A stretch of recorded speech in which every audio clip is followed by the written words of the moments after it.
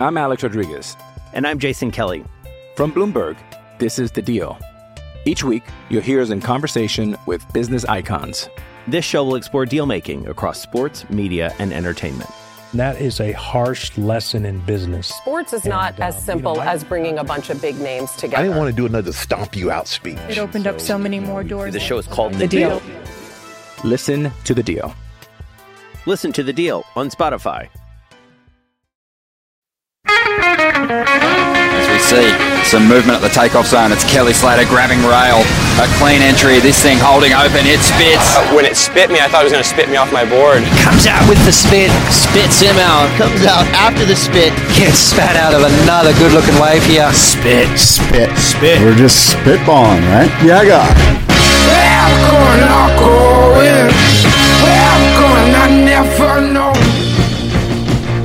Yeah, guy. Welcome, everybody. It is Tuesday, November 6th. It's the day of voting. It's the day to exercise here in the United States of America our constitutional right to democracy through the vote. And it's a big deal. And I'm Scott Bass, and across from me, our co-host David Lee Scales, and we're here to talk surfing. The Spit podcast. We're spitting at you. We've got a full show. We haven't seen each other in a 3 weeks. David, I think, was out of town, and for whatever reason, we're back. And with a vengeance. We've got quite a big show.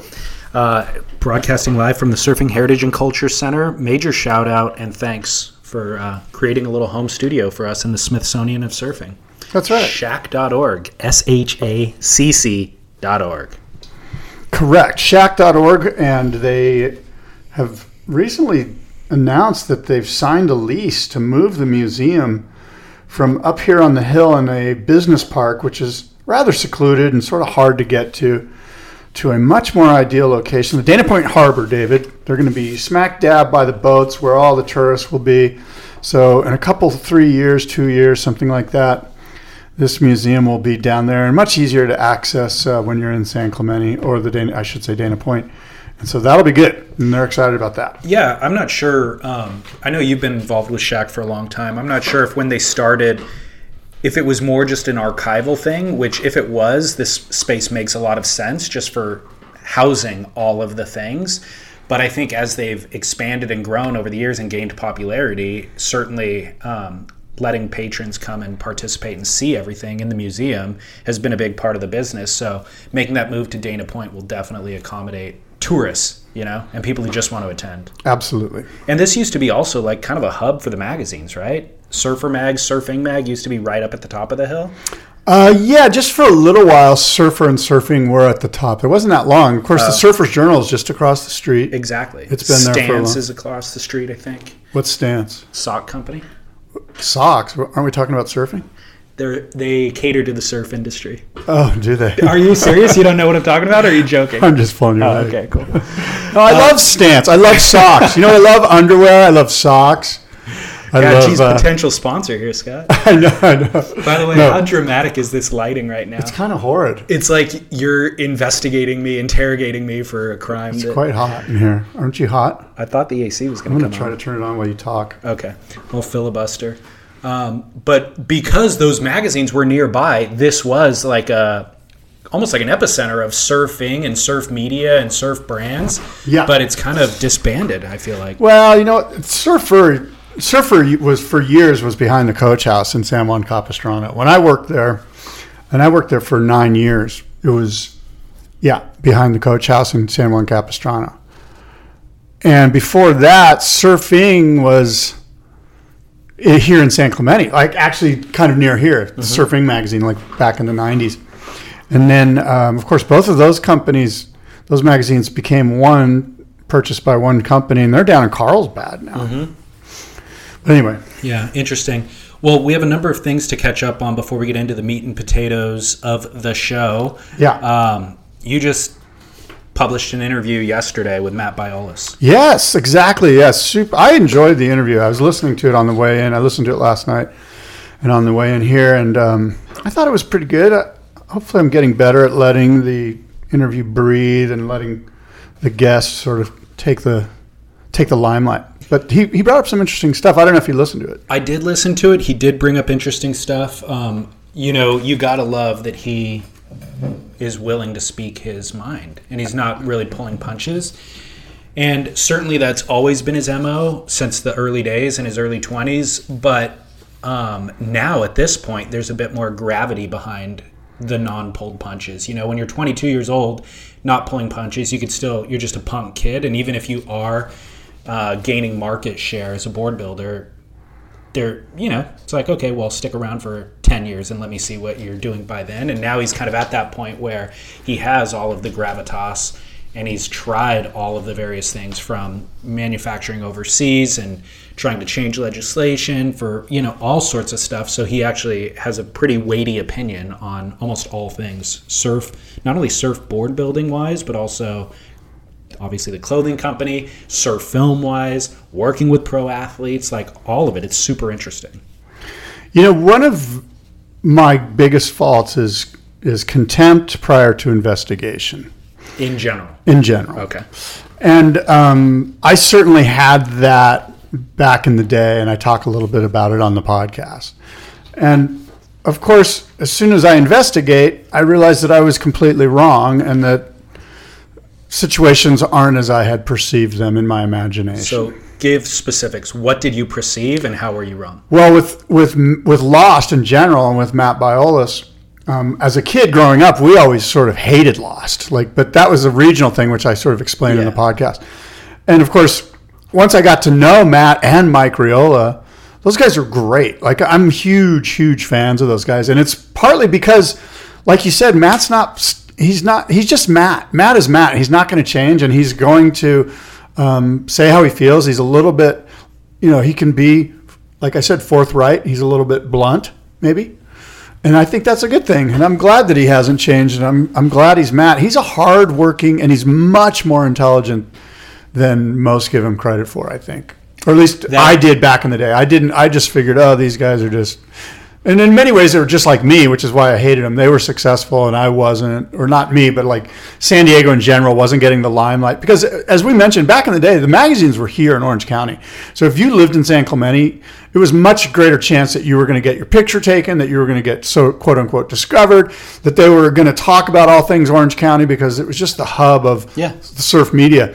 And so being from San Diego, we always felt like we were snubbed, that we weren't getting our due, which was silly. It was just teenage angst, Yeah, so I've got a couple of thoughts. First of all, his intelligence does come through in the interview. Yeah. I didn't think about it overtly, but you absolutely are right. As you said it, I'm like, yeah, you're right. I got that out of the interview, which was new to me. I don't know that I'd really gotten that from him before in other platforms. But the other thing that I think about is talking about those magazines were focused on their local area, and San Diego, even though it's close geographically, wasn't really getting the same kind of notoriety out of it. So now you and I are creating media with this podcast. I'm not trying to give anybody short shrift ever. The interviews that I elect to do are really based on who replies to my emails, who's geographically close enough for me to get access to. But then over the years, people chime in and they're like, you haven't had enough females on your show. You haven't talked about East Coast board builders at all or whatever. And I'm like, oh my gosh, you're absolutely right. It wasn't intentional. I'm not trying to overlook. It's just my plate's full, and these are the ones that make sense for a number of different reasons. Yeah. But I almost also recognize at a certain point, you have an obligation to either those people or your fan base to create, diverse content or whatever. I guess you don't have an obligation. If you have a lane and you're in your lane, you can work that lane hard. But realistically, my lane is wanting to be more comprehensive, and so I want to accommodate those requests. But I think about that with the magazines is I remember the same thing as you. I remember painting them with a certain brush of oh no, they're only really focused on that, as if there's some puppeteer who has a grand plan who's trying to meet his plan. It's not that really. It's just you can't do everything. You can't be everything to everyone. Photographically for sure, especially Surfing Magazine, which was basically more or less run by Larry Moore, Flame. His whole thing was shooting gravels down at Dana Point. I mean, they put out image after image of Chris Billy and Kevin Billy and Mike Parsons and I'm sure I'm missing Vinny De La Pena, just a bunch of guys, like generation after generation got that front lit gravels barrel shot, closeout barrel shot, and there were covers, on Surfing Magazine. And so you always felt like, oh man, you know what? If you're just not there, if you're not part of that Salt Creek crew and in Larry's sort of little umbrella, then you're not going to get exposure. And, it's one of those surfers are the worst things. It's kind of like, here we are kind of, and I say here when I say we, I mean just sort of San Diego in general, and I can't speak for San Diego in general. I'm just one of a million guys from down there. Right. But my sense of it was that we weren't getting our due. Now, the flip side of that is, of course, if they would have come and put a spotlight on San Diego, I would have been the first one raising my hand and going, get out of here. We don't want you to, you know what I mean? Like, it's the classic surfers are the worst, Yeah. Surfers are the worst, and also surfer on surfer crime, like rather than you viewing them as brethren, being like, oh, this is radical that like these people who, oh, by the way, are also in Southern California. It's not like they're a different species or on a different continent or something. Back then it felt like that though. But that's my point, is like that is what we do to each other as human beings. It's like you turn against the ones who are closest to you because they slightly outpaced you, rather than looking at it as, hey, if we unify, we are all one, and we can all kind of raise the bar together, It's interesting. Yeah. It's a sociological thing more than it's not unique to surfers, I think. Right. At any rate, Matt Biolos interview, people should check that out on the Boardroom podcast. Yeah. And then I'm interviewing Gary Linden tomorrow. Oh, perfect. Yeah. Perfect. And then I'm going to the Florida Surf Film Festival tomorrow. Oh, good. Through the weekend. So anybody who is within driving distance of New Smyrna Beach should definitely come down and check it out. It's been an interesting experience. I'm on the jury, voting on stuff. Yeah, this is your second year, right? First year, second attendance. They do quarterly screenings. Right. So I was there in June and then this one again. But what's interesting is it's really forced me to refocus attention and energy on surf film, because they send you this list and then I do a marathon watching of all these films. What? I just feel sorry for you. Like, I personally, I've been a juror on surf films, festivals, and first of all, you and I have had lengthy conversations about how horrible some of this stuff is. Like, let me guess, you love surfing. It makes you feel great. It's spiritual. Like, totally. There's so many trite cliches in surfing. And by the way, they're all true. It does make you feel all these ways, but please don't tell me that again or I'm going to throw up. Mm-hmm. And so are you sensing like a more contemptuous eyeball on these films, or are you going into it open-minded and you're willing to see another film from some young girl that's 18 that just got her AV degree and is like super stoked on how great surfing makes her feel? And so it's funny. This particular film festival, the Florida Surf Film Festival, curates the selection. So they get thousands of submissions, and I think they give me 12 to look at. You know what I mean? So it's not... That's fine and great, but are those 12? The 12 are phenomenal. Well, wait a minute. Yeah, they are. Don't you owe it to the filmmakers to be more critical? Oh, no, trust me. Are they all great films? I'm critical in my analysis of them, yeah. But I'm saying the standard of quality now is high. Right. They are really. But if the overall theme of the film is surfing is great, it's spiritual, makes me feel good, I love it, and I'm going to do it for the rest of my life. Like, if that's the overall arching theme, it's not. There's a lot more nuance to it than just that, and some of them are just surf porn. There's different categories for the films, you know. So, but what I will say is that just like we were saying with the surfing mag thing that you just said, there's this limited group of guys only getting cover shots at one location from one photographer.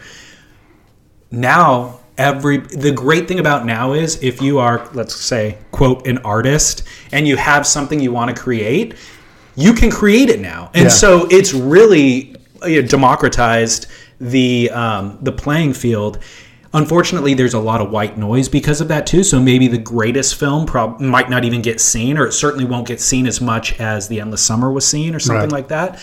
But the reality is, like, the bar is raised. Everybody, like you said, a lot of these people did go to school, so they know how to compose shots. They know how to light stuff. So the cinematography across the board is better.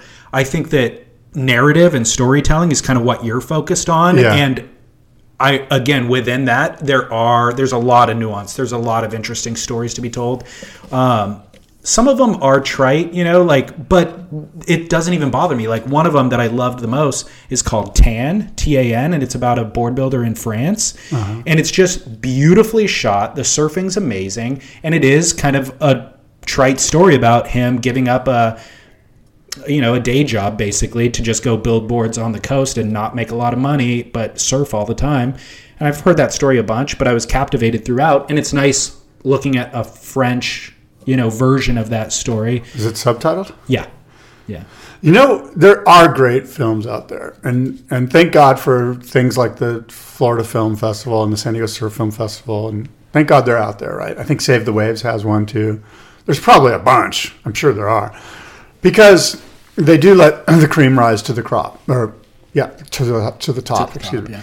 So, and one film that I think you and I both saw that we really liked. I don't know if you saw it. It was a Finnish film. It was called Finland, or it was about surfing in Finland. Was it a joke? A satire? No. Oh.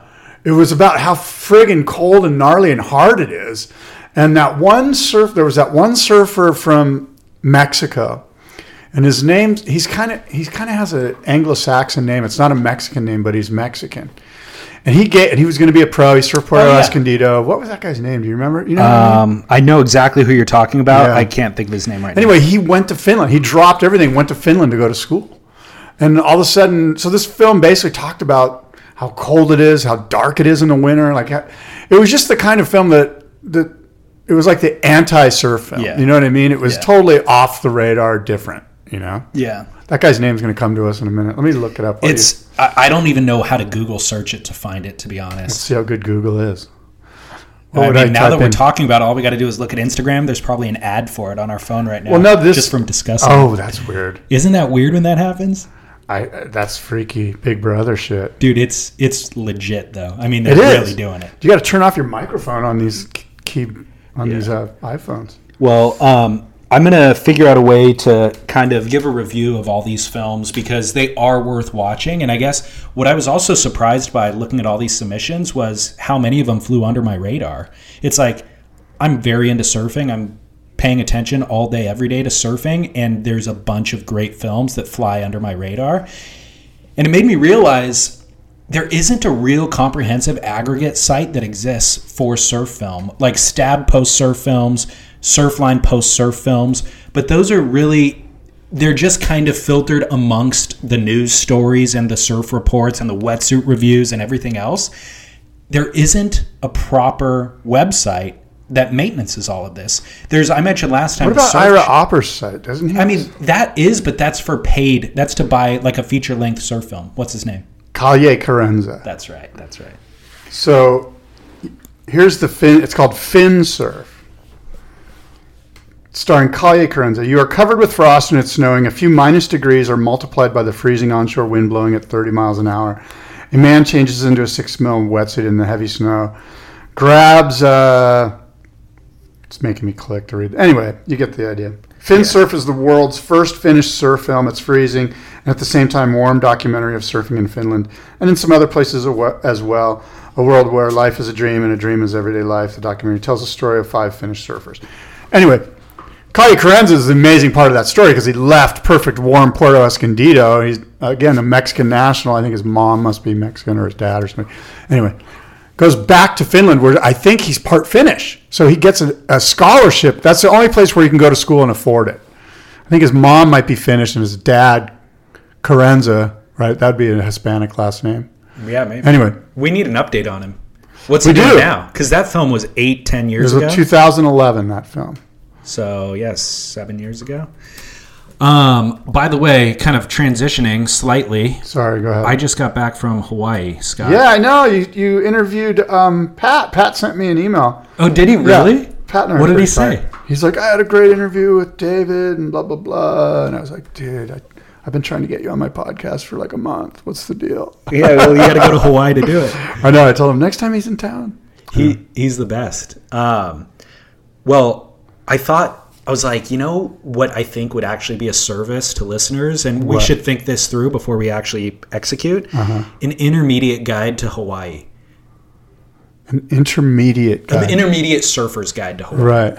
Because it's so like guys like us to go over there that need to be kind of like told to go there, don't go there. See, they know all that already. I think the intermediate guide is like, it's actually not as scary as you think. You know, like it's such a storied place, not only in terms of the waves, but the localism and all that sort of stuff. And even my girlfriend was like, oh, you shouldn't paddle out there. I don't want you to get beat up. And I'm like, that's not the way it works. You don't just get beat up randomly because you paddled out somewhere. And she's like, and she grew up in Kauai, and she's like, yeah, it is. That's exactly how it works. And I'm like, no. In Kauai, there's probably some spots like exactly. You don't get beat up, but you get told to go in. And that's what I told her. I'm like, well, first of all, you respect everybody. You don't battle for waves. You wait your turn. And then if you violate one of those basic rules, you get told to go in. If you defy that, then you might get punched. But there's a lot of steps. So anyways, the intermediate guide to Hawaii is, I show up and I'm intimidated. You know, it's like, crap. These spots are all different. There's just different elements. The water is heavier. It's just a different feel completely. Am I undergunned? What should I be riding? What spots are kind of user-friendly? All that stuff. Ultimately, I had a super successful trip. I got great waves the entire time. It wasn't crowded. Were you on Maui? Both. I was on Maui, and then I did the North Shore, Oahu, too. Cool. But it's like I surfed backdoor when it was like head high. It wasn't proper backdoor at all. Yeah. But it's like I rolled up on the beach, watched it for a bit, and was like, dude, I don't know why I'm tripping. Like, it's totally surfable out there. Yeah. Why am I... Like, if this was home... So you paddle out and look down on one and you realize it's 2 feet deep. Yeah, you do. But it's like I paddled out there with... There was a bunch of the heavy local guys that everybody's names we know. All of them, they like said hi to me. Everybody's super cool. I didn't sit in their way at all. I kind of sat off to the side, but got plenty of waves. Yeah. And it was more like beach break kind of rippable it's fun. Kind of like off the wall meets backdoor kind of. Yeah, it wasn't proper. I'm not saying like proper North Swell 8 foot off the wall. No, I mean backdoor. No, and it wasn't thumping. You know, it was like it was totally rippable and surfable. Yeah. But when you're sitting on the beach looking at it, you just know it's backdoor, and so you have this fear in your mind about it. But I had a freaking blast. So I think that it's not as scary and as intimidating as you think that it might be, just because of the storiness and the mystery, the aura of the North Shore. I'm apprehensive to even say any of this to like drive more tourism there, but it's if you are respectful and you learn etiquette 101, and maybe more than 101, you know, you get upper division degree, upper division etiquette courses as well at your local surf spots. They apply there too, and I had a positive experience is all that I mean to say. That's good. Yeah. I'm glad. Where else did you surf? On the North Shore in Maui. North Shore. On the North Shore, Laniakea. Yeah. Super fun, dude. Yeah. I mean, I was just going to say, that's sort of the go-to Howley spot. It's the go-to. Plus, early season, the North Swells are really good there. And it was crowded, and there was plenty of waves. So even spread when it was out. Crowded, So spread out. But then... What about Chun's? You surf Chun's? Lonnie's always looked better than Chun's. Yeah. It's like Chun's is good, but I'll just go surf Lonnie's. Well, yeah. Holton's? Surf Holton's? No, I don't know what that is. That's the peak between, not Chun's, but Jocko's and Laniakea. Okay. There's a spot.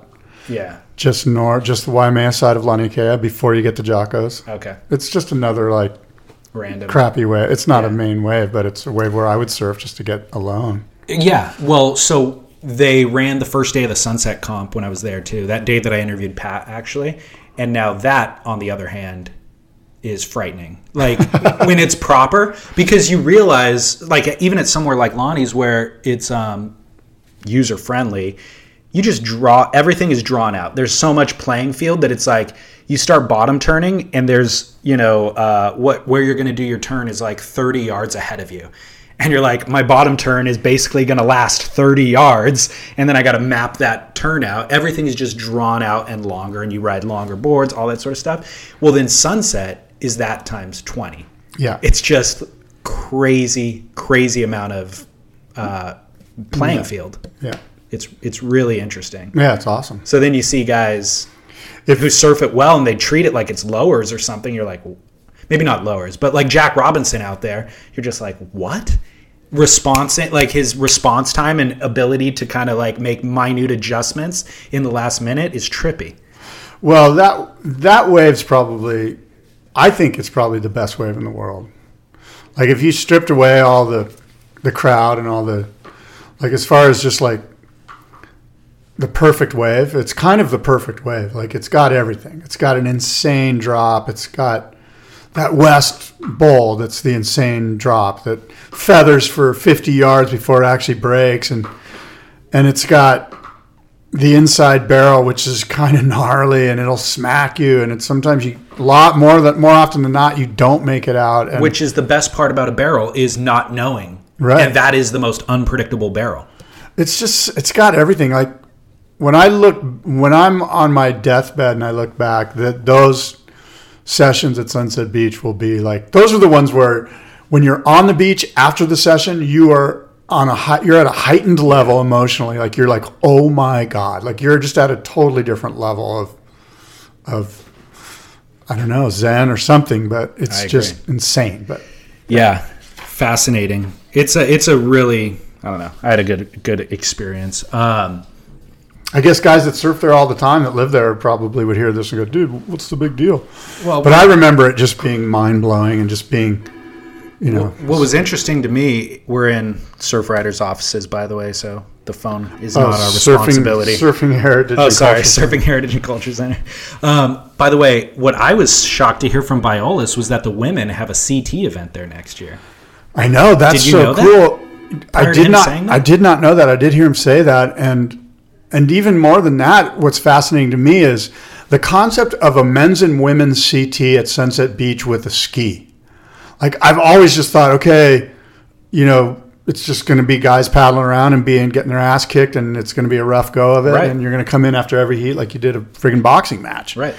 And I think that's really a great concept, and I don't know if it's permittable. Like I guess they allow you to do that. They don't have skis at Pipe. They don't have skis. Do they have skis at Haleiwa?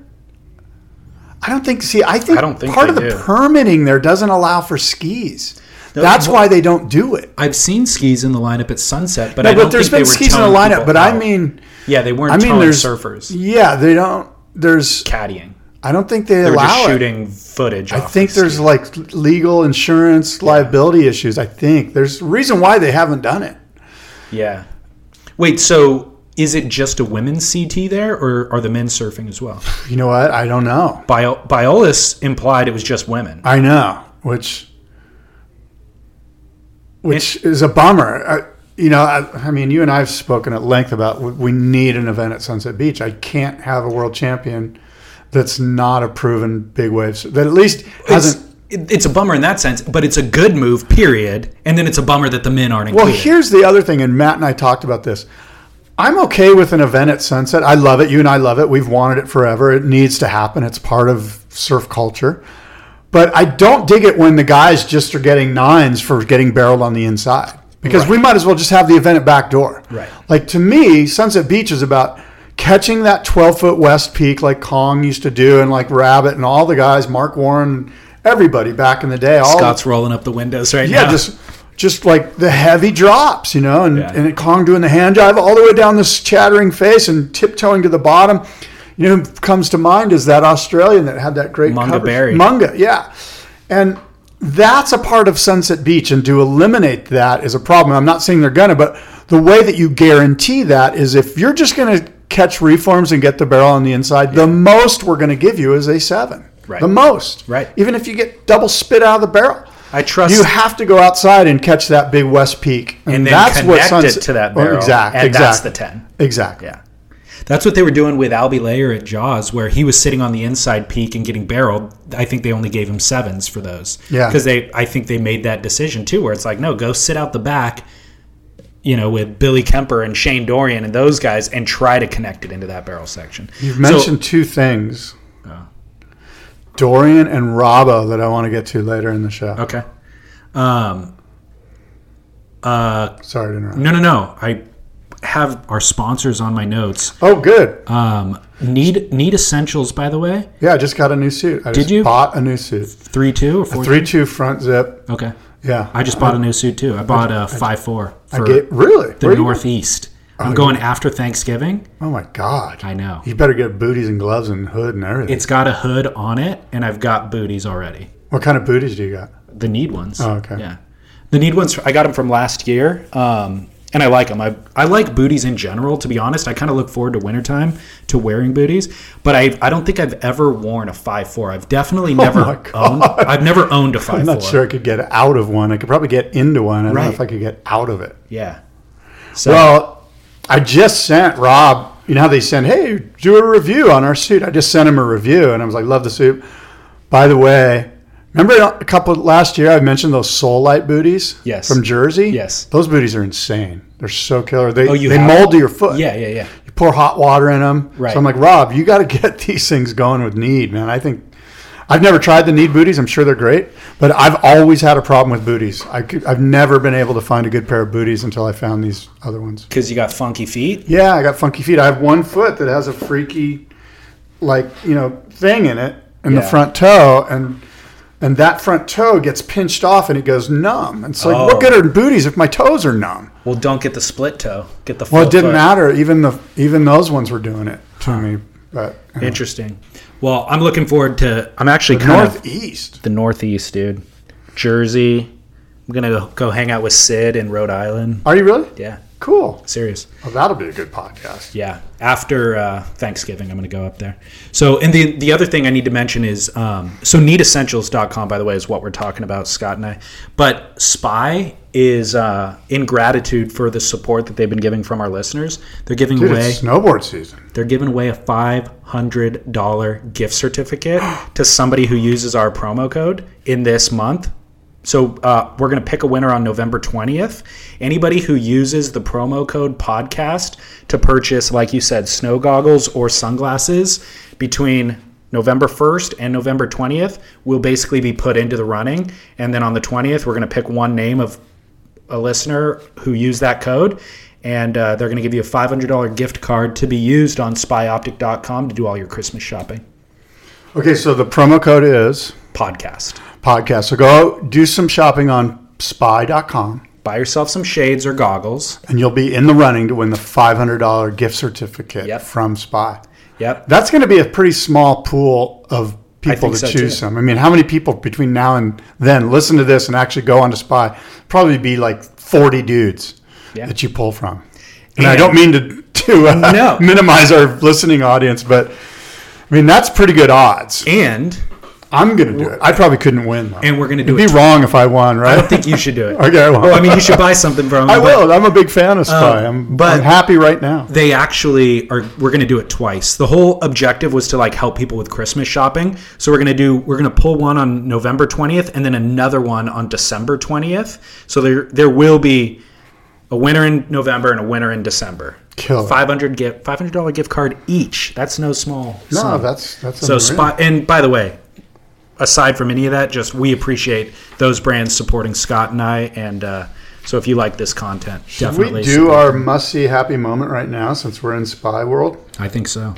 Okay, so mine is my must-see happy moment brought to you by Spy Optic is the Desert Hilton Billabong Adventure Division drop that they did with Jack Robinson. I'm sure you saw this. I saw a lot of people advertising it. I never clicked play on it. Jack Robinson gets absolutely filthy shacks on these just mega meaty Western Australian, like Northwest Desert, 6 to 8 foot throaty lefts, just filthy waves. The kind of waves where you're like, and in fact, they talk about this. This brings me back to those old Billabong videos where they're just like, we're going to do a purple blob thing. We're going to pick 4 surfers. Yeah. We're going to go chase a purple blob in Northwest Australia, and we're going to get shacked out of our Narraloo and friggin' do a video about it with, Dorian and Aki and Gary Green or whoever the hell it was. Billabong Challenge. Yeah, exactly. And Rabbit was in charge of it. And Sonny Garcia was involved in a few of them. Johnny Boy Gomes was there. Right. And so this kind of brought that whole vibe back. Yeah. And it was awesome. Jack was the highlight? Oh, my God, yeah. I mean, there was other kids, too. It was kind of like the B team from Billabong, Australia. Yeah. And then Dorian was there as the sort of coach. Mentor guy. I actually met Jack Robinson at Arakawa's place. He was picking up a quiver of boards while I was there. How was that? Super nice kid. The nicest kid. His dad was with him. Have you met his dad? I heard his dad's gnarly. His dad's so gnarly. I heard he just won't shut up. He's just he's hyperactive, kind of like throwing his hands everywhere. There's kind of some spittle flying as he's talking. He's telling me all these stories. Just like, I didn't know what he was talking about ever. And he bounced from one story to the next. And I'm just like tripping out. Like, you know how you just like nod and say, yeah, yeah. Did you even understand his Australian accent? No, not at all. I caught one of every 8 words, I would say. Yeah. And that's when I would give my yes, my affirmations to him. And but he had zero awareness that I didn't know what he was talking about. It was amazing. So good. But then the next morning I was up early driving down the road and I saw him out like going for a jog or like a power walk. He was all sweaty listening to his earbuds. I'm like, dang, he's at it early, you know? Yeah. So hilarious though. But Jack is super, super mellow and cool. And yeah, I'm just such a big fan of his surfing. Well, you should check this out. I will. The Desert Hilton Billabong Adventure Division. It's I mean, like everything, it's a bit of a marketing video, but not really. I mean, it's just hardcore surf action with Billabong all over it, and it's cool. They did a good job. Awesome. I want to see Jack surf more than I do, so I'm down. I know. I mean, that's what I thought too when I saw it. I'm like, why? I mean, I just thought about the conversations you and I have. Like, why? If you and I were running the WSL, Jack Robinson would be on the CT. I would just like make it happen. I would just go friggin' like fascist dictator mode and just put him on there and just say tough. Yeah, he's on the CT. Tough. He would thrive on the CT. If he doesn't make the CT because the WQS fails him, that will be a shame. We'd be eating words if he could be one of those guys though that.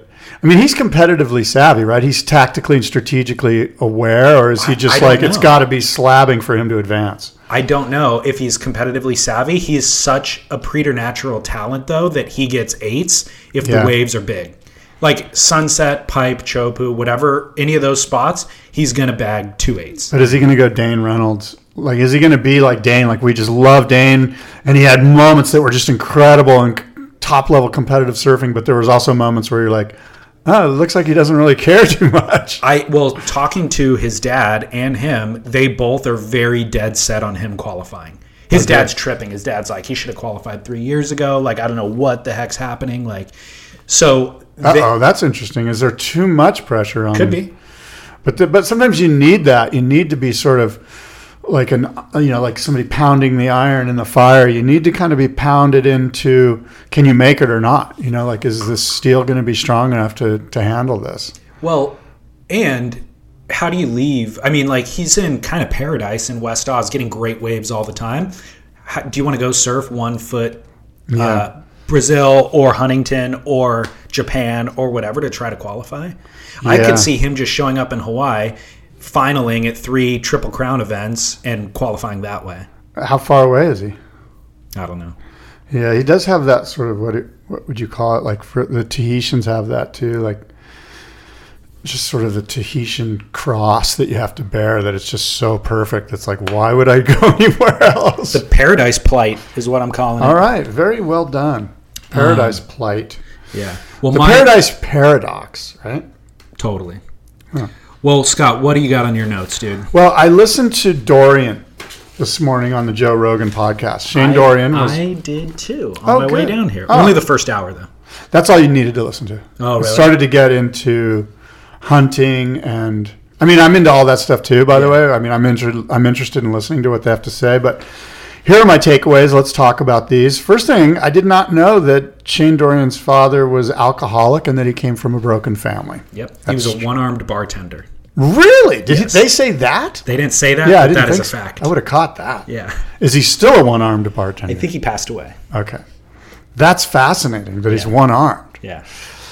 Some of the things that Dorian said, one of them, that the Momentum Generation, by the way, they're all sort of doing the PR for the HBO special, the Momentum Generation movie, a documentary about this, what they're considering to be groundbreaking time in these young surfers' lives. This Taylor Steele movie, Momentum. And that, by the way, is the feature at the Florida Surf Film Festival this weekend. The director's going to be there, and I'm going to interview him to talk about it. Oh, okay. Because it's produced by Robert Redford. Right, I saw that. They got like some big money behind it. Yeah. Support, yeah.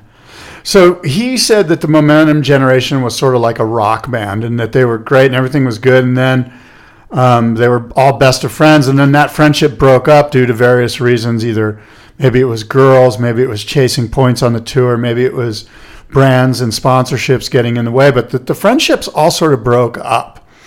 I haven't seen the movie. I hope to God, if that's the case, that they get into that pretty deeply, because that actually interests me. Like, because I found myself going, really? I thought they were always buddies. Like, I never knew that they weren't buddies. I just thought they did a movie and then went their separate ways. And so I found that to be a bit of a stretch. Like the phrase that, the way that he said that, and you listened to it, did you catch that?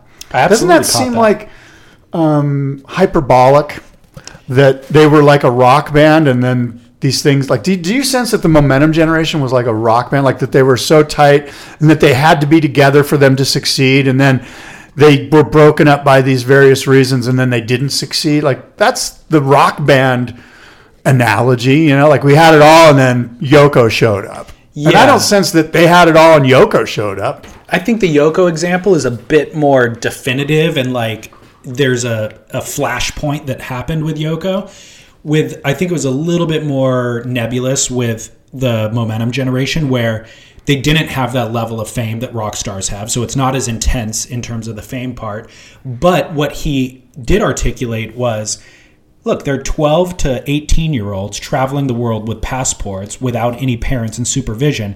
It's a really unique situation to be in. And then you have these 8 other guys who are born in different parts of the world but happen to be living the same thing that you're living. That's where the bond takes place. It's like, even though Kalani Robb's on the North Shore and Taylor Knox is in San Diego, once they connect, they're like, oh my gosh, you're doing what I'm doing. There's the bond. I get so the bond. when they split, it's also because they weren't on the same team anyways. So the division isn't as intense as the Rockstar thing, where you're actually like on the tour bus 8 months out of the year, 3 meals a day. It's more so we're going back to our own separate homes anyways, so it's not as strict of a division. But I don't feel, I haven't seen the film yet, and I don't feel that Shane was saying, he was drawing that analogy. Is he generalizing for Rogan's audience, do you think, yes, to get people to go to the movie? Because I didn't sense that they were this core group of guys that hung out night and day for 5 years straight. Yeah. You know, I don't think he was making that claim, and I don't think that any of the division was like backstabbing, slept with the same girl, I hate you now, I was going to marry her. Like, it wasn't that. It was just, you are battling for world title points, you know. You're not into it? No, I am into it. Are you going to watch it? Yeah, I'll watch it. Totally. When you're hiring for a small business, you want to find quality professionals that are right for the role, and there's no faster or effective way than through LinkedIn Jobs. Your time and capital are precious, and there is a powerful resource that can help you focus on what you're good at and integrate people into your team seamlessly to help grow your business. LinkedIn Jobs has created the tools to find the right professionals for your team efficiently and for free. LinkedIn isn't just another job board. Everyone is already on LinkedIn with their resumes and references, and now LinkedIn has designed a hiring platform to connect you with candidates specifically qualified for the job that you post about. More than 1 billion professionals meticulously organized to connect people by skill set to help us all advance our position. 2.5 million businesses already use LinkedIn for hiring, and 86% of small businesses get a qualified candidate within 24 hours. It's that fast, easy to use, and effective. LinkedIn Jobs can help you write job descriptions, filter the right person to you, and give you the tools to help you interview them like a pro. LinkedInjobs.com/surf is where you go to post your job for free. Yes, totally free. That's LinkedInjobs.com/surf to post your job for free. Terms and conditions apply. I'm Alex Rodriguez. And I'm Jason Kelly. From Bloomberg, this is The Deal. Each week, you'll hear us in conversation with business icons. This show will explore deal-making across sports, media, and entertainment. That is a harsh lesson in business. Sports is not as simple as bringing a bunch of big names together. I didn't want to do another stomp you out speech. It opened up so many more doors. The show is called The Deal. Listen to The Deal. Listen to The Deal on Spotify. It's funny. I don't even know if I've seen Momentum. I swear to God. Dude, I was weaned on it. I know, and I'm like free ride guy.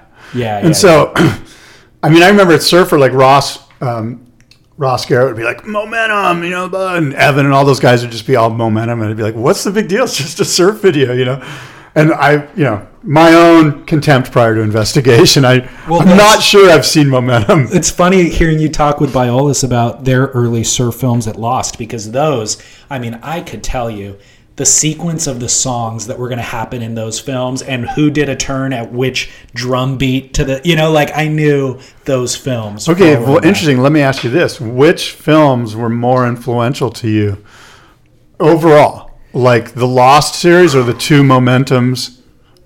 It's a great question. I think Taylor Steele's probably were. Why? Because the soundtrack to the Lost videos, which tells me you watched them more. I know the Taylor Steele ones as well. I know the Taylor Steele ones just as well as the Lost ones. The Lost ones weren't aspirational. That was the problem. The Lost ones were great to watch. The Lost ones made you feel a little dirty afterwards. No, it made me feel better about myself. It was like I do want to watch Randall drop in on the 6-foot, half pipe. 8-foot half blindfolded with a beer in his hand and break his elbow. Literally, right. That's what happened. I know. I want to watch that, but I'm not going to build a skate ramp to try to do that. Right. Whereas Kalani Robb's air reverse in Good Times in the opening section on the Special K board at Rocky Point, I want to do that. Good Times. That's not momentum. That's after. It was the following. Yeah. There's momentum 1 and momentum 2, right? And then Focus. Right, but we're just isn't this film just about... Well, it's about the Momentum generation. So it's about all those films. Documented that same group of guys through 10 films, not just the one named Momentum. The branding came from that one film. And I love that Biolos labeled his first surf film Momentum 3. It's so good. It's so good. And then they had What's Really Going On, and they didn't like that one. They're like, it was lame. The filmmaker got away from us. More or less. And then so they made the next one, What's Really Going Wrong. Exactly. And that's like their opus. Dude, so I remember What's Really Going On. Look at that film now. Chris Ward, Corey Lopez surfing the wedge they were 15 years old. Yeah. And they're surfing wedge, like proper wedge. Not even trying to, they were backdooring barrels, but they were also just going straight. They were going straight, like trying to just do like airdrops down into the flats. Like they were so gnarly. Those films were so much more raw. So that's what was kind of like, even just everything about them, like you get the sense the editor was like, no, leave that. That's what happened. Exactly. Let's not make it too glossy here. Taylor's were like polished, edited, and you're right, the Lost films were just not as micromanaged. Keep the wipeouts, keep them paddling into a wave and missing the wave, stuff like that. So Dorian also said on the Rogan podcast that he gets uncomfortable when people ask him what he does for a living, that he surfs for a living, which sort of goes back to what you and I were speaking about for the past 2 weeks. No, by the way, I spoke in depth about this on the Surf Mastery podcast, which Michael Frampton does. Michael Frampton does the. Are you looking at me going, Bass has got dementia? I was hoping that you didn't remember his name. I was like, dude, if Scott forgets the guy's name, it's going to be the best. Well, no, it's nobody's fault but my own. Michael Frampton's Surf Mastery podcast, if you want to listen to us go in depth about that. But anyway, your thoughts on Dorian being uncomfortable when people ask him what he does for a living. What do you think about that? It's interesting. I understand where he's coming from. I guess there's lots of splaining to do, to like somebody who doesn't know about surfing to try to explain. Yeah, I have the same thing. My grandpa lives in Colorado. He doesn't understand or can't even imagine how anybody makes a living at surfing. Forget about pro surfers. What about board builders?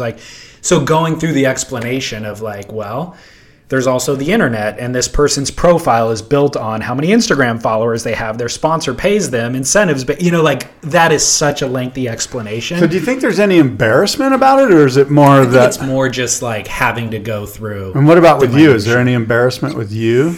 No, I don't feel you don't really make your living that way, though. And I don't think Dorian, did it seem to you that he was embarrassed to be a pro surfer? No, it didn't. No, I don't think it was more just he's hanging out with people who work real jobs and trying to explain. There might be a little bit of embarrassment about how easy he has it relative to others. I put on board shorts and I go surfing and do a recreational activity. And you feel kind of like a dick for rubbing it in people's noses. For somebody who's been grinding it out in front of a computer for 30 years, there's a little bit of I don't want to rub your face in it, but.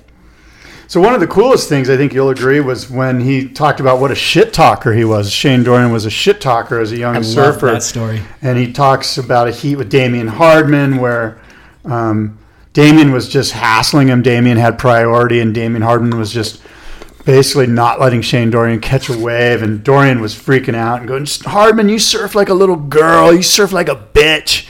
And just screaming at Damien Hardman for paddle hassling him. Yeah. And Damien Hardman saying, hey, that's my goal when I'm in heats, is to get you that emotional that you just blow it, that you don't catch it. And it worked. Yeah. Damien won. Damien's always been known as this sort of tactician. And Damien won, and then Damien even approached Shane afterwards and said, hey, I love your passion. Yeah. That was awesome that you were that fired up. But the reality is he broke Shane. And Joe goes into metaphor or analogy with the fight game, and it's like, yeah, in fighting you fight at your best when you are fully lucid and calm, and just all of your training is like taking over and you're not overthinking anything.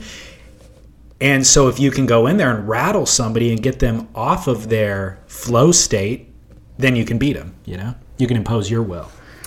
By the way, I had lunch with Eric Logan from the WSL. No way. Yeah, and it was great. It was awesome. And I'm not going to go into it because he and I agreed that we were going to keep it professional. I'm not going to go into depth. But the reason I bring it up is I think Damien Hardman I think there's a whole space of time from basically from maybe as far as 2000 back to the 70s, where there's a million great stories that can be excavated and told now. Short little clips of drama about pro surfing. And I think Damien Hardman is a great example. I think he would be a story that I would put in my top 5 of stories that could be highlighted. I mean, there's a ton of people who have no idea who Damien Hardman even is. Right. And he was, I think, 2 or 3-time world champion. I know at least 2 world titles. And he did it through this real sort of blue collar, bringing my pay. He's kind of like the Adriano before Very Adriano. much. And he had some moments. There were some tactics that he did, and I know you're aware of the one where he spun around underwater and caught a whitewater wave to eliminate, I think, Tom Carroll, I want to say. I forget exactly who, but he was just like the ultimate tactician, and I think that would be a cool story for the WSL to focus on. It's not sexy. You know what I mean? That's okay. I mean, you can make it. That's up to, we can make anything sexy. You know what I mean? I mean, do you mean it's not appealing as an end user? You're like, that's a boring story? No, I'm not. I think that you're correct. The story is very interesting and it's worth excavating. What I'm saying is, in terms of legacy, it's not the legacy that I would want to have. You know what I mean? It's not sexy in that way. Adriano, I've actually made this comparison years ago with Adriano. I think when he won his world title, I made that comparison to Damien Hardman, where I was just like, I don't know. Taj Burrow never won a world title, but he's such a badass and such a rad surfer that his legacy his shadow will extend longer than Adriano's because of the legacy that he left. And so if you have to do, a bunch of whitewash banks to win the world title, but it's going to, I don't know, leave a stain on your kind of the way that people reflect on you. I wouldn't produce it to leave a stain. I would produce it to tell the story. It is what it is. And you wouldn't want to,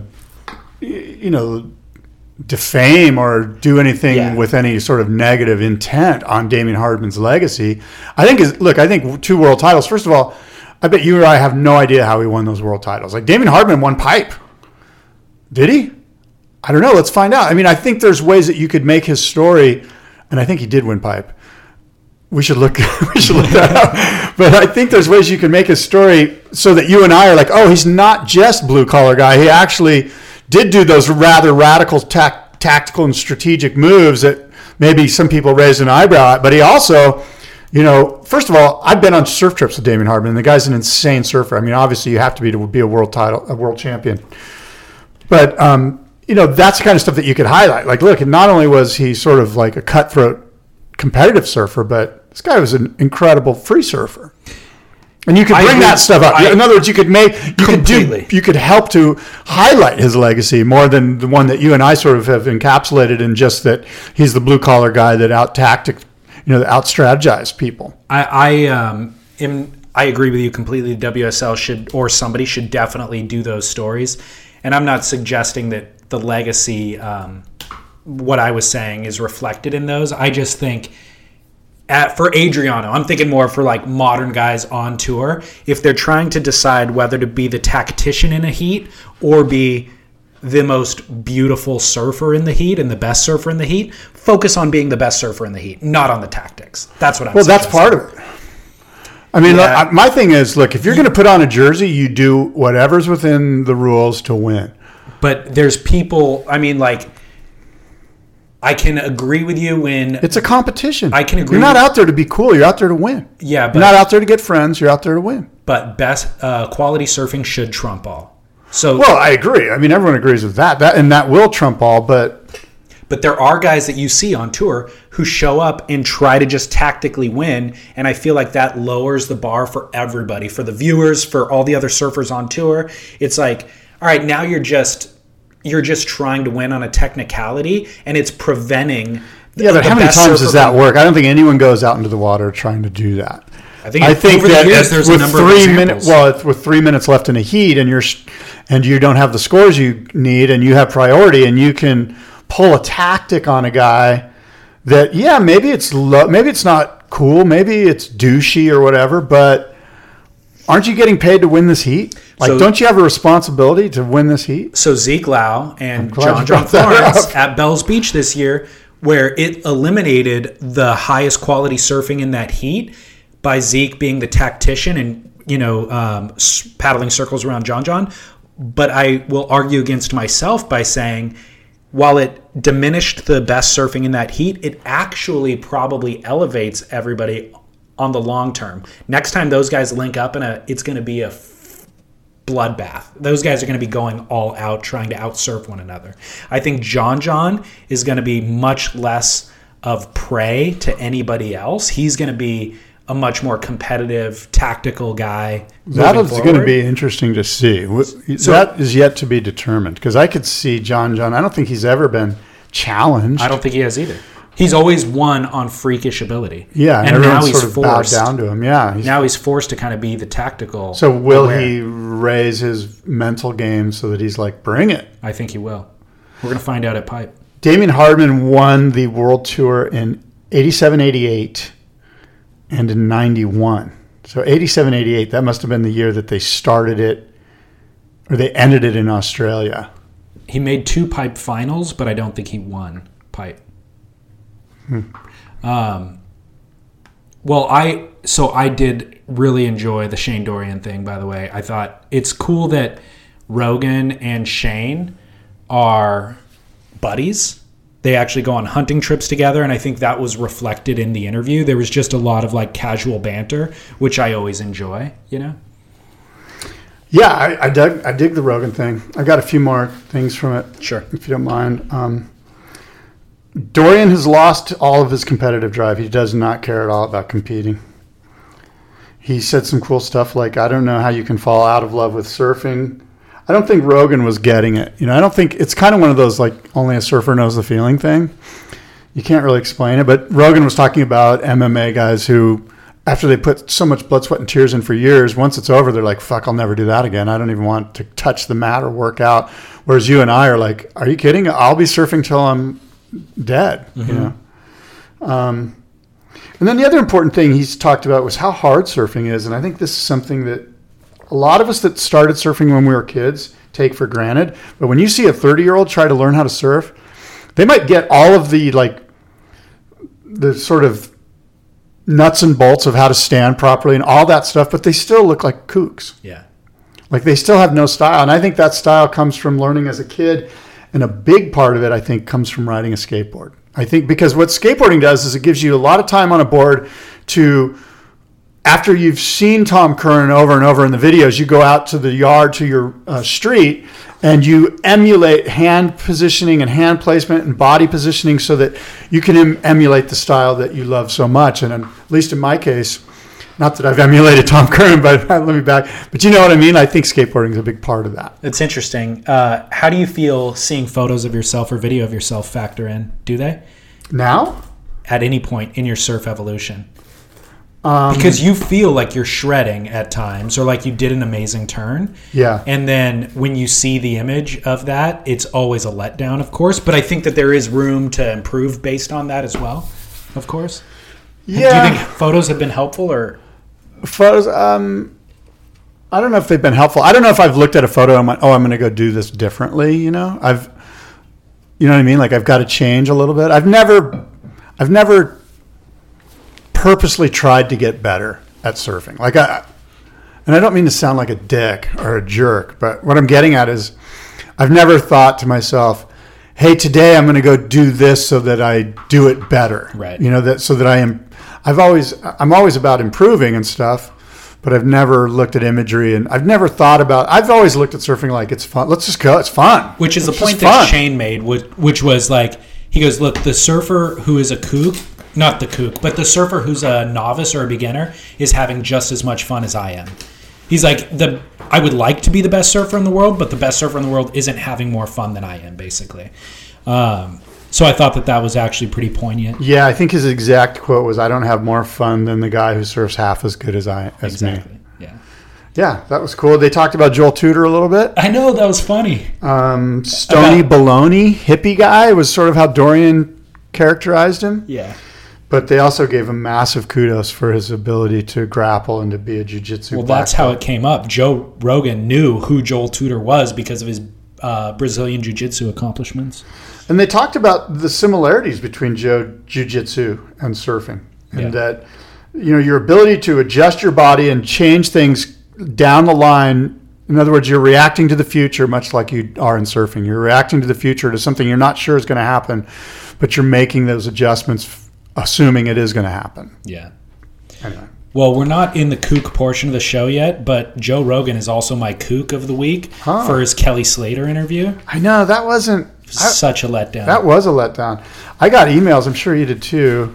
I got emails, I think AJ, our friend AJ, sent me an email that basically said, it looked like Kelly at the end of the video, or at the end of the podcast, was like crowbarring crowbarring plugs. Yeah, he was. About Outerknown and about, what else was he plugging? Probably Momentum. No, it wasn't that blatant. It was like a Flat Earther t-shirt that he was wearing. It wasn't like, go to outerknown.com or anything like that. It was just about, it was a Flat Earther t-shirt, and then his buddy who lives in Malibu who has a health food store that I guess Joe Rogan shops at too. He crowbarred some of that info in. But Joe was rushing him off. That's what I got. Yeah. That Joe Rogan was like, this is like, maybe he was bored or tired or hungry, but he was like, let's end this thing. And Slater was like, no, let's keep going. He was over it. Yeah, Joe was over it. Joe was over it. Totally. He's like, all right, well, good seeing you. And then Slater would soliloquy for 30 minutes or whatever. Slater goes, oh, but I wanted to ask you a question. You've had a lot of interesting people on this show. Like, what have you learned? Or something. Slater had like a good, interesting question. Yeah. And Joe like never engaged in it. So the reason why Joe is my kook is he didn't seem to care or want to know anything about Kelly Slater. Period. Yeah. And with Shane Dorian, he asked him, like, what is it like to be dropping into that wave at Jaws? Or like he asked him questions and he let Shane talk about what it's like to be a surfer and to chase big waves. Joe never asked Kelly one question about Kelly. I mean, I think he asked him about his foot injury at some point and they talked about that. But other than that, it was just name dropping and talking about MMA, It's funny. Sometimes I wonder if they talked way too long before they turned on the microphone. Could be. And I also sense that Joe has way more similar interests with Dorian. Yes. Like they get along. Like they're seriously like friends. Well, they hunt together. That's what I mean. Yeah. Like they have interests that are so deep, and they probably hung for so long together that it's way easier to just sit down and turn on the mics and start rapping. But Joe isn't friends with, let's say, Neil deGrasse Tyson or these other people that he has on the show. One, yeah. And he has those people on all the time, and he listens to them and he asks questions. I think Joe records a lot of podcasts every week. And by the way, they're 3-hour-long podcasts, which is even weirder that he was trying to kick Kelly out after 80 minutes, But when you're recording that much, I don't think he's prepping for really any of it. No. I think he's just freestyling most of it. And I think he had a long day, the day with Kelly, and he was ready to go home. I think so. Like you said, he was hungry or something. Yeah. It was sober October, so he wasn't using his normal vices to get through the day, you know? He was like, he was just like over it. And it was a bummer for me. I think Kelly, it was to no fault of Kelly's own. Kelly tried to engage in conversation, and he just kept getting thwarted by Joe not listening. So Joe Rogan, my kook of the week for the Kelly interview, but redeemed himself with Shane Dorian. What else? I didn't mean to go straight into the kook, but who do you got, or what else do you got on your notes? Go ahead. I know you want to talk about surf lakes. I do have surf lakes. I'm just going to sit in silence because I am still enforcing my moratorium on wave pools. Surf lakes flips on. I'm just going to list. I grabbed these from Stab, by the way, which I thought they were good. What's the You're going to title? hear them. Like, below the most interesting facts and fables we discovered while visiting Yapun. Got it. Yapun? People have corrected us on this because we have discussed Yapun? Yeppin?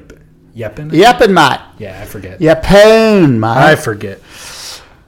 The rumored cost of creating the Surf Lakes pool site was 10 million Australian dollars. That makes sense to me. Yeah. According to Surf Lakes, the average energy cost of 10 waves at their pool is similar to one wave at Slater's, rumored to be $15 a piece. The pool is 33 feet at its deepest point and holds 80 megaliters of clear chlorinated water.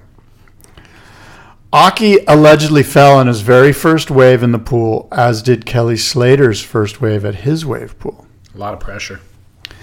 The biggest wave they made, the one that Parco took off on a slab, was only utilizing half of the machine's potential output. Surf Lake's projected 6-wave sets have not yet been created. 3 consecutive waves have been the max. Investors in 40-odd countries have apparently shown interest in purchasing a Surf Lakes pool. What does that mean? Yeah, I'm sort of interested. Give me a call. The plunger's handle completely broke on Stab's last day there. Oh, no. It will be a couple of months before it's fixed. Oh, my gosh. Yeah. That's huge.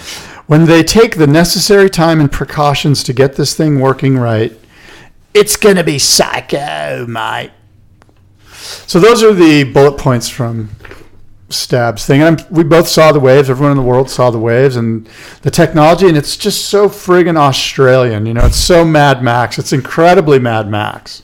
Like that steam punk thing that pushes out exhaust is just it looks fascinating. Like I hope they don't lose that. That thing's epic. It really, really crystallizes the opposite of the ocean. You know, like when you think of wave pools are coming and everybody's like, the sky is falling, this is the end of surfing. Well, then that imagery with it is perfect. That is the end of surfing. It looks apocalyptic. It does. As opposed to Kelly's, which has an elegance to it. You know, like there's a beauty. Well, there's beauty at the other place too. But I don't mean the surrounding. I just mean... No, it looks industrial.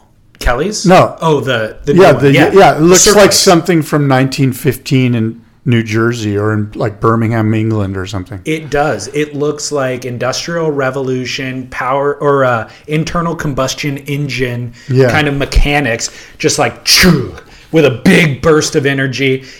And some guy with a top hat like Andrew Carnegie is like just like chewing a cigar in the back room. Exactly. Just rubbing his hands like Claw Warbrick, just like, we're going to make a lot of money here, mate. And it's like if you have, let's say, Tahitian Reef Pass, crystal blue water of like harmonious nature at its finest, this is the antithesis of that. This is like man's made creation of machinery and using a bunch of resource and energy to create this thing that's a lesser version of what we already have in the ocean. You know what I mean? Yeah. That's what it felt like. It does. No, it does. I mean, you can, especially with Aki running around.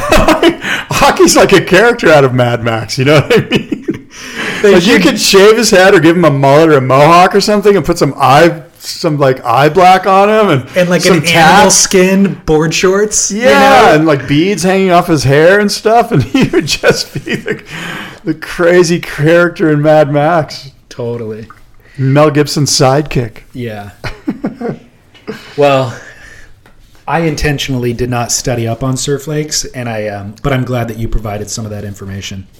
Nick Carroll wrote something interesting that I want you to read, that I'm going to read to you, and you can comment on it if you will. This is Nick Carroll, an article he wrote on Surfline about Gabe Medina's lack of a rival. And I'm paraphrasing. Lack of a rival? Lack of a rival. Lack of a foe. And I grabbed the last couple paragraphs because you're going to get the gist of it. Okay.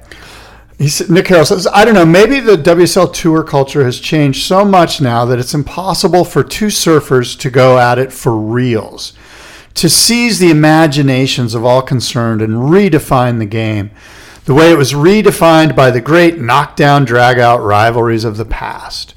Once, not so long ago, the surfers were the rogue element, capable at any moment of turning on the organization and forcing any issue they choose. Today, for the first time in pro surfing history, it feels as if the organization is bigger than the surfers. That's a great sentence. If you really wrap your head around that, I'm going to read it again. For the first time in pro surfing history, it feels as if the organization is bigger than the surfers. I think that's fascinating. It could be. I do know this. I've never in the past, I've always had the surfers as the most important part of this. I've never felt like the surfers were overshadowed by the admin or the bigger thing. And I can see that now. I think there's something to that. Let me finish and then, or no, go ahead. Often there's been one surfer who's just so dominant and now there isn't. You know, I think that energy and that, profile is dispersed amongst five surfers. That's a good point. Because Kelly was so dominant for so long. But he could say anything and they'd go, okay, we'll go do that. Yeah. And he was more powerful than the organization. Absolutely. Like more people knew who Kelly Slater was than what the ASP was. Right. And that probably could be applied to Tom Curran in his day, Mark Richards in his day. And now we're at a point. Certainly Andy. Now we're at a point where everything's vanilla, deferred among five guys. Nobody's dispersed. Yeah. So go ahead. The WSL has never seen a rivalry of the dimensions of MR versus Shane, Rabbit versus Sean, Ian versus whomever, Tom Curran, Tom Carroll, and Aki, Potts and Gerlach, Kong and the USA, Kelly and the old guys, Sonny and everybody, Kelly and Beshin, Kelly and Andy, Dane and Jordy. That one's weird. That was more. That wasn't. That was for sponsor dollars. They both were going for big contracts at 18. And New School versus Coolie Kids. After Andy died, it all kind of went south. There were flashes, but nothing sustained. It was like everyone suddenly became afraid of that level of raw competition, or not afraid, but uncertain. Without that, the WSL can keep resetting the stage the way they have, promote the Wave Ranch, raise women's prize money, get Pipe back on the right side of things, survey its viewership, deal with Facebook, run Jeep ads and Airbnb experiences. It's all good. None of it is sport. Sport is when two or more people want to gut each other like hogs and say so, and bend all their will and skill to it, and everybody watching freaks out, and the powers that be just shrivel into the background where they belong. These moments are why professional sport exists. I love that, and of course, you and I, more me than you, has been saying that for a long time. Shane said it too. Rivalries. Shane who? Dorian. Shane Dorian on Rogan said it's not a sport. Oh, well, I'm saying that rivalries are crucial. Yeah, I know. For it to be a sport, you have to have it. Yeah. You can't market. I mean, every good sport has it. So anyway, didn't you like that? I thought that was really well done. I do like it. Gosh. I guess what my thought is there's a middle ground. Like, I think that there's a way for the WSL to be successful and to harness those things, and there's a way for those rivalries to be as raw as they were with Andy and Kelly. You know, I don't think it needs to go full vanilla for it to be profitable. I think the bigger question is, why did it occur then and why isn't it occurring now? And is it because there is some subconscious concern that if I act on my emotions as a pro surfer in this sport, it's going to come back to haunt me from a dollars and cents standpoint? That's exactly what it is. Right. So it's now there's vanilla. Now there's actual money involved. There's big moneyed interests involved. Big brands, companies invested into these individual athletes, and you got to toe the company line. Yeah, but the irony is, if you go Sonny or go Bobby Martinez, it's going to help everybody. We talked earlier about Damian Hardman. Yeah. Why? Because of this crazy tactic that he pulled. Yeah. That was exciting. He was creating sport. That has been the exact conundrum that we've been discussing for years and years, which is you need exactly what kind of the WSL and big brands are trying to cater to middle America and all that. They're abandoning what is the core of surfing. By not holding the event because it's too sharky is abandoning the core of surfing. No. Go make them surf with sharks. That will actually get more viewership than anything else. More sharks. But you need an Elon Musk type figure at the controls. I'm going to suggest David Lee Scales pulling all the triggers. At the controls to smoke a blunt with Joe Rogan on the podcast and go, investors be damned. Exactly. This is what I'm going to do. I'm a futurist. Yeah, exactly. Yeah. So I think if there's not that person at the controls, everything becomes middle cookie cutter. Or you just become Oracle and whatever big 3M and like whatever these big three companies are that pander to the broadest audience, provide the most products. Or they're paranoid about their stock. Exactly. Their stockholders. Yeah, exactly. Shareholders. So you can't. I don't know. I don't want to get. I would suggest that Gabe does have a rival, and I think it's Julian Wilson. I think Gabe and I can see that. I think it would behoove the WSL to sit those two guys down in a room and go, look, like it or not, you're a fucking rivalry. Excuse my French, but that's how I would be that stern about it. We need a rivalry. I'm not trying to make one. This is an organic rivalry. Nick Carroll, earlier in his piece, brings up the fact that the time that Gabe cried on camera when he lost the world title was because of a heat with Julian. It was a final in Portugal, I think. Right. Yeah. And Julian needed a score at the last minute. He got barreled and did like a little turn and got the 6-5 or whatever it was. Right. And Gabe was crying on stage. Right. And so these moments are moments that we need to excavate and highlight and bring up.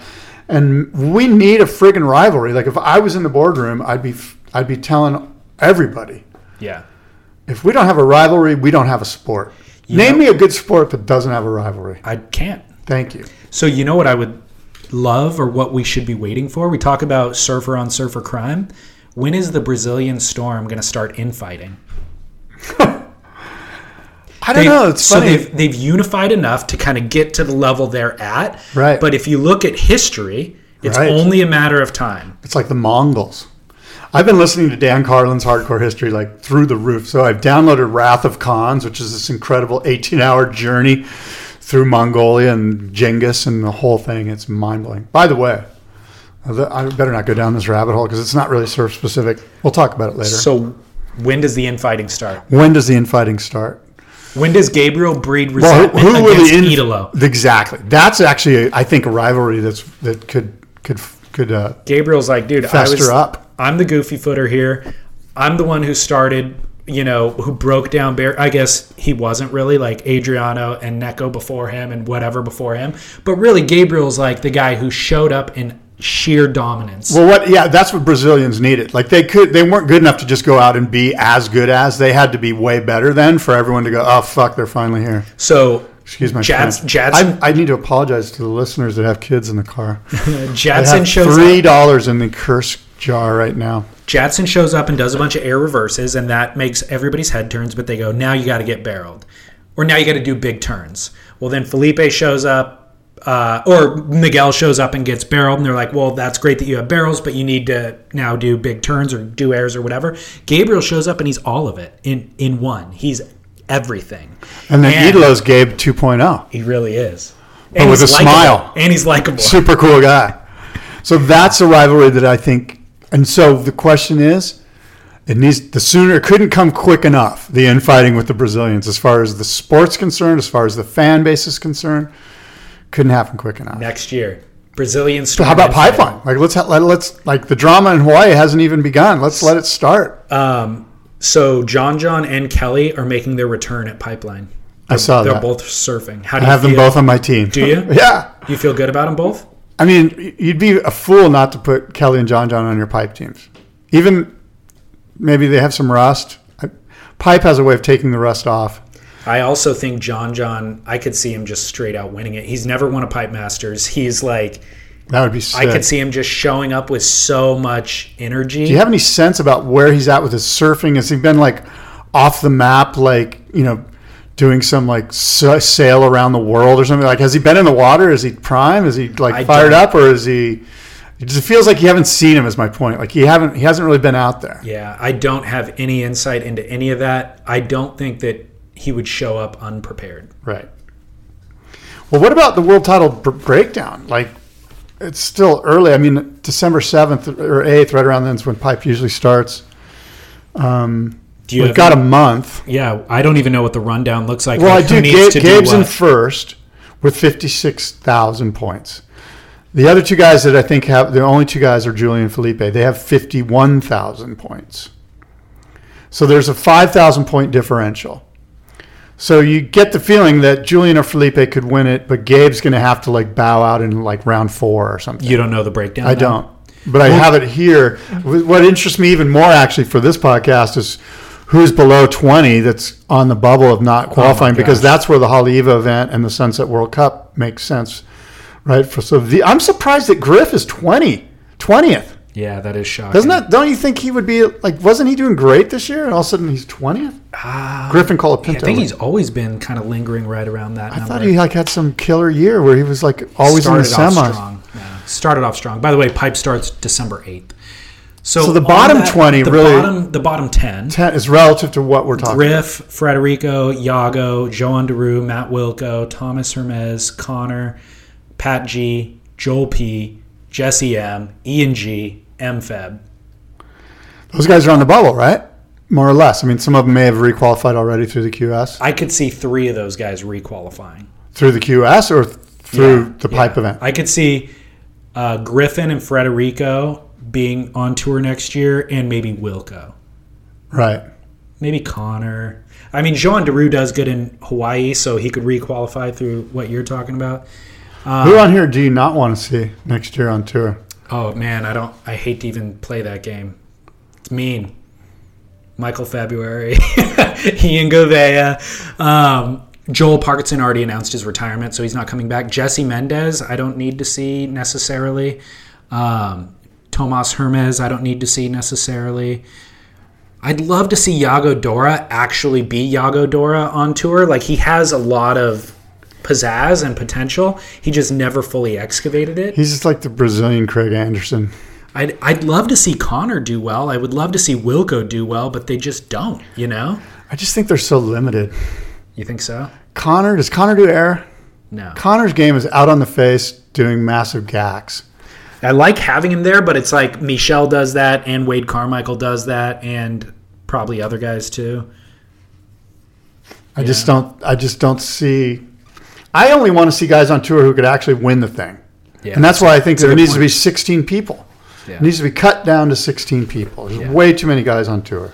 Yeah, I don't disagree with that. By the way, that's going to help with rivalries. If we trim it down to 16 guys, it's going to be way better for rivalries. Yeah. My must-see happy moment, by the way, Scott. Did you see Chippa Wilson's edit? I don't think I did. It's about a week and a half old. Chippa Wilson, 11-minute edit for his traction company that he co-founded. It's called Octopus. The Octopus is Real is what it's called. The Octopus is Real is the name of his traction company? Yeah. But they just call it Octopus for short? Yeah. So it's really just called Octopus. It's better to call it The Octopus is Real. It's a better name. I don't know about that. Am I even correct about this? I think I am. I remember that's what it was when they first came out. What kind of traction do you have? The octopus is real. What about you? I've got Astrodeck. There's no the. It's just octopus is real. That's what it is. Anyways, it's called video number 4. It's the Chippa Wilson video. I'm not kidding, Scott. This was my vote, by the way, for the Florida Surf Film Festival as the best film. It is... Did you want to give that away? Unreal. I don't mind giving it away. It's unreal. It is... How long is it? Is it porn? Is it surf porn? Surf porn, 11 minutes long, which you might think is long, except every single clip makes you want to watch the next clip. Like, for 11 minutes straight, I was glued to the scene going, holy crap. And I've never been a Chippa fan. And a lot of people are like, Chippa's the best aerialist. And I'm like, nah, I don't know. He's like very techy.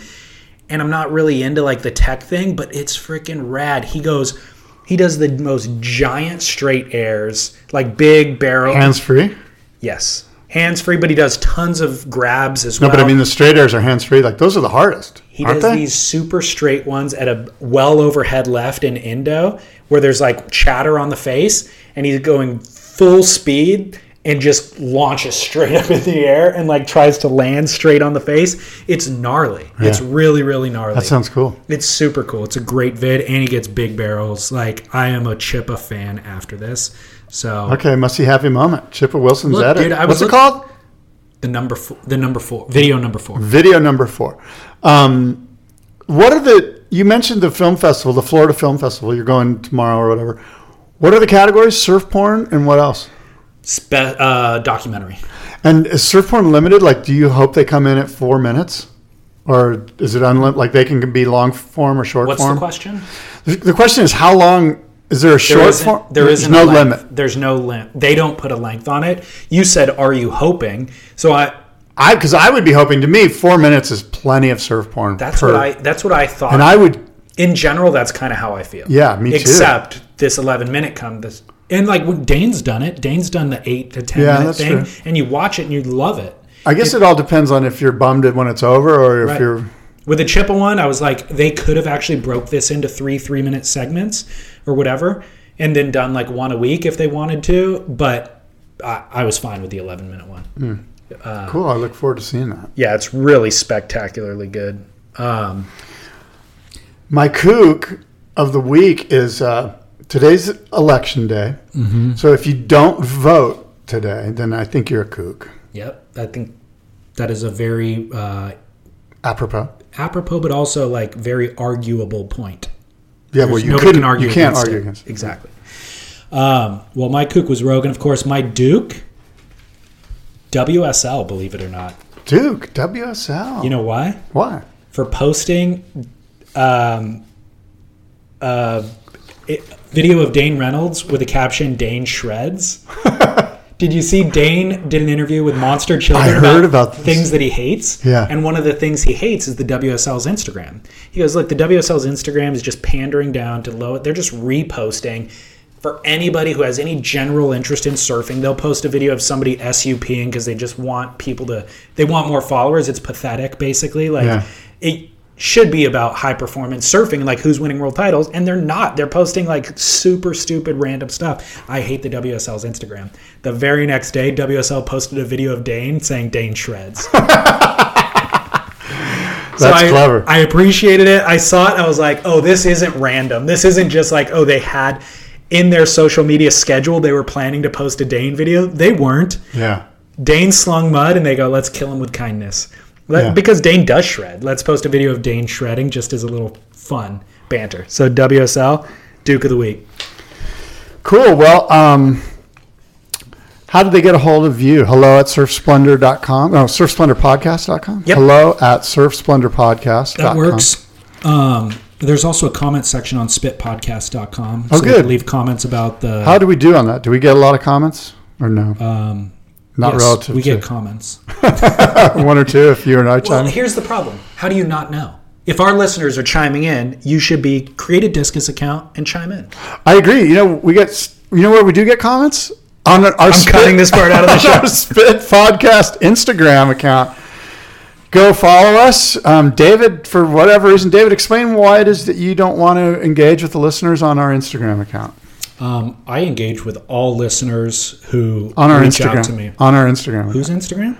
Spit Podcast. It's right here. It says Scott Bass and David Scales talk about all things surf. I don't know who's even running that. That's a hijacked account. I run this account. I don't see a blue check mark. And you can be a part of it. Does it need a check mark? To verify that it's a legit account, yeah. Well, I say, fuck you, Jack. Who's Jack? Jack runs Twitter. Oh, wait, Instagram, different thing. Okay. Wow, and you're the guy running the account. That is exactly my point. There is a check mark next to it. Right there, pal. Spit Podcast. That's not the check mark I'm verify. Here's what. Why is it that you seriously like? Why won't you engage? Because people want to talk with you on there. They talk to me all the time. I talk to on the Spit every day. Podcast. Here's what's funny. Spit Podcast Instagram. Here's my concern. Yeah. If we're gonna have a real talk about it, okay, is that okay, Dad? It's not properly. This is where I get dressed down. This is so wrong. You just asked for the dressing. You asked for it. No, okay, go ahead. Dress me down for how shitty I am at doing the Instagram. Go ahead. It should be a. No, I'm not going to do it. Go ahead. No. It's. I like. Come on, I'm not afraid. I love it. Don't lie. Awesome. Oh my God, he's placating me.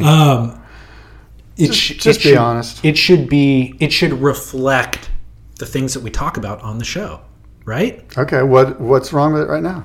Well, after we had this conversation last time, the very next image you post is a blurry image of a surfer walking into the water. Random surfer, not even identified. I don't think we even talked about that. Why do you have to identify them? I'm just saying, if you're going to promote the show, it should be about things that we discussed. This image is about the concept of, do you identify as a surfer?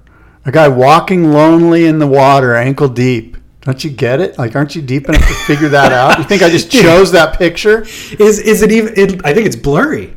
It's not even in focus. I think posting sharp imagery would be one of the first criteria when running any Instagram account. It's not that blurry. It's blurry. Posting relevant content to what we're discussing in the show. This is relevant.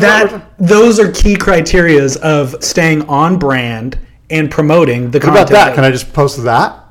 Like guys surfing. Also has nothing. So that's the other thing. We have a must-see moment, which is you give a moment each week and I give a moment each week. Then you post 5 other photos that say must-see moment or video that aren't the ones that we actually talked about on the show. When I'm inspired by a moment that you must see, I post it up there and I tag Spy. But it's not the one that we talked about on the show, is my point. So that's. What about that? That shouldn't be on there? That should be for sure. Why? We didn't talk about it before. We just talked about it. Yeah, but this was put up 3 weeks ago or whatever. Oh, I guess that one's timely. It's a news story and it's timely. And we are a news source, of course.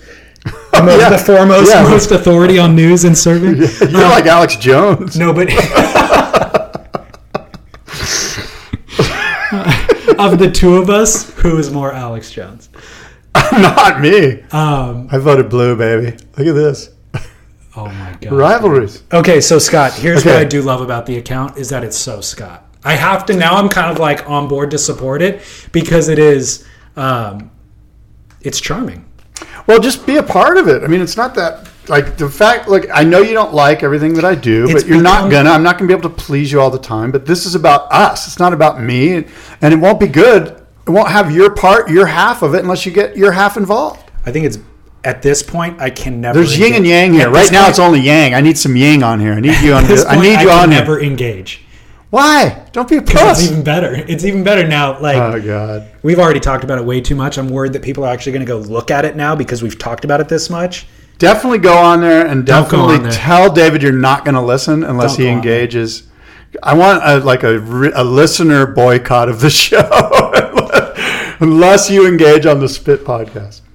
Listeners, don't go on there. Go on to Boardroom Show. It feels like you're big leaguing me and the listeners by not doing it. You're being too cool. I think Boardroom Show is big leaguing Spit by not posting it on Boardroom Show. Boardroom Show has 20,000 followers. Yeah, but Boardroom Show has its own podcast. Yeah. Don't you have your own podcast? And you don't bring up Boardroom Show on your other podcast? I try to promote everything. I've been bad about it this week. I've been bad. I haven't promoted anything I've done this week. I've had a busy week. But actually, I mean, we're getting real deep into the weeds. I'm the worst at social media. You're not. You're really good at it. Well, dude, I'll do like a 3 posts a day for a week, and then I won't do anything for a week because I get busy. I need to make it a priority is really what I need to do. So there you have it. He's going to engage on the show that he's half involved in all the time. He's actually going to get involved in the Spit podcast, which isn't hard. One or two chiming in. I'm not going to do it. I can't leave. I choose to go play in the mud over there, Scott. Or I choose not to go play in the mud over there. I can only ask so many times. But by the way, create a Discus account. Now you want me to get involved with... Well, listeners have left comments for you on the website.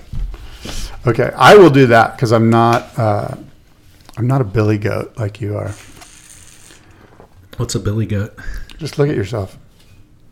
What? Just look at yourself. That is a billy goat. New Instagram handle @BillyGoat. Okay, well, I guess I understand David doesn't want to get involved with our Spit podcast. Instagram. I've made my feelings known. I'm going to accept it and move on and not let it affect the rest of my day. I got a busy day. I'm going to pick up a new surfboard from my friend at Arise, Ryan Sakel. Nice. Made me a new surfboard. I've also got a really sick Gary McNeil, a new one. And I ordered a new Stu Kenson. The problem with talking with all these surfboard shapers is I order all these friggin' boards. I know. Did you order a new Rawson? No. I chimed in on Pat's Instagram, and he's like, I'm making you one right now. And I'm like, oh, no. Okay. No way. Yeah, I feel I have that same issue. By the way, I get way fewer boards than you do, and I don't have enough time to ride them all. Yeah. Like, it's a problem. Yeah. Before I've even really figured one out in like various conditions and various whatever, I have a new one ready to go, and the other one gets put on the back burner. I know. I literally have a board that hasn't been waxed. That's probably 2 months old. And why are you ordering new ones? This one, Ryan sent me a picture. He goes, hey, I just shaped this board. I thought it'd be really good for you. What do you think? And I'm like, yeah, it looks killer. I'm stoked. Thank you. You know, he's like, all right, cool. Just come out to Moonlight in a couple of weeks. We'll be ready for you. And I'm like, okay. You know, like I didn't. So is that a gift? No, I don't ever take anything. I'm going to pay for it. And I'm, you know, by the way, these guys are my clients. I want to engage them. And I'm not, let me be clear. I'm super stoked I'm getting a new surfboard. Of course. I'm not trying to be like that guy that's not thankful. No, I'm the one who brought super up grateful. the dilemma. I just wish the funny thing is, like, my go-to board right now that I just love is a board that's like 6 years old that I just brought out of the rafters. I hadn't ridden in a few years, and it's like that song, you know, feels like the first time. You know what I mean? Yeah. What board is it then? I'm sort of embarrassed to say it's a round board. It's a 7.4 2+1 egg that Steve Coletta made me from Santa Cruz. It's killer. I love it, but. No shame in that. No. All right. Well, I've also been riding the El Patron that Matt made me, which for the last swell. It's been so sick. It's the one you took down to Mex. Yeah, I love that board. So to wrap up, thanks to Surfing Heritage and Culture Center for hosting us, home studio. I've got photos of Scott talking into the mic that'll be on @Surf Splendor. Wait, let me take a picture of you. Exactly. This is the guy that won't engage. And then, why won't you engage? And then also needessentials.com. Thanks for the support. And spyoptic.com. I'm sure promo code Need podcast. And SpyOptic would appreciate it if you would engage with the Instagram listeners. They would. They see my engagement with my fan base. How many guys do you have on your Instagram? What is it? Surf Splendor? 11,000. Well, we need to get our Spit podcast thing up to speed here. All right, Scott. How many Until do I have? next time. No, wait. Adios. We have 555 followers. That's not bad. No. It's not 20,000. No, okay. You have 20,000, right? Yeah, 22, I think. Look at you, dude. Full-on internet celebrity. Until next time, adios and aloha.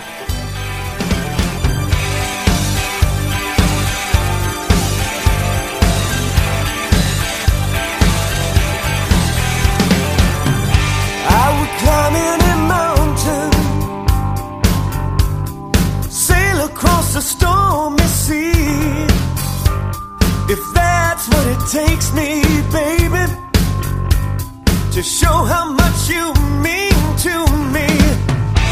And I guess it's just the woman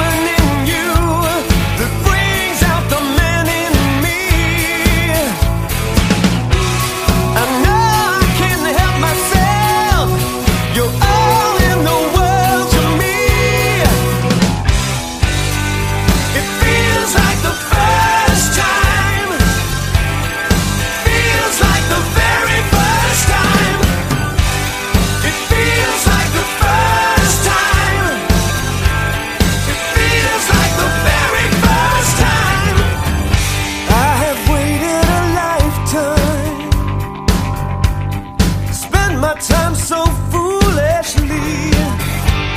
But now that I've found you, together we'll make history.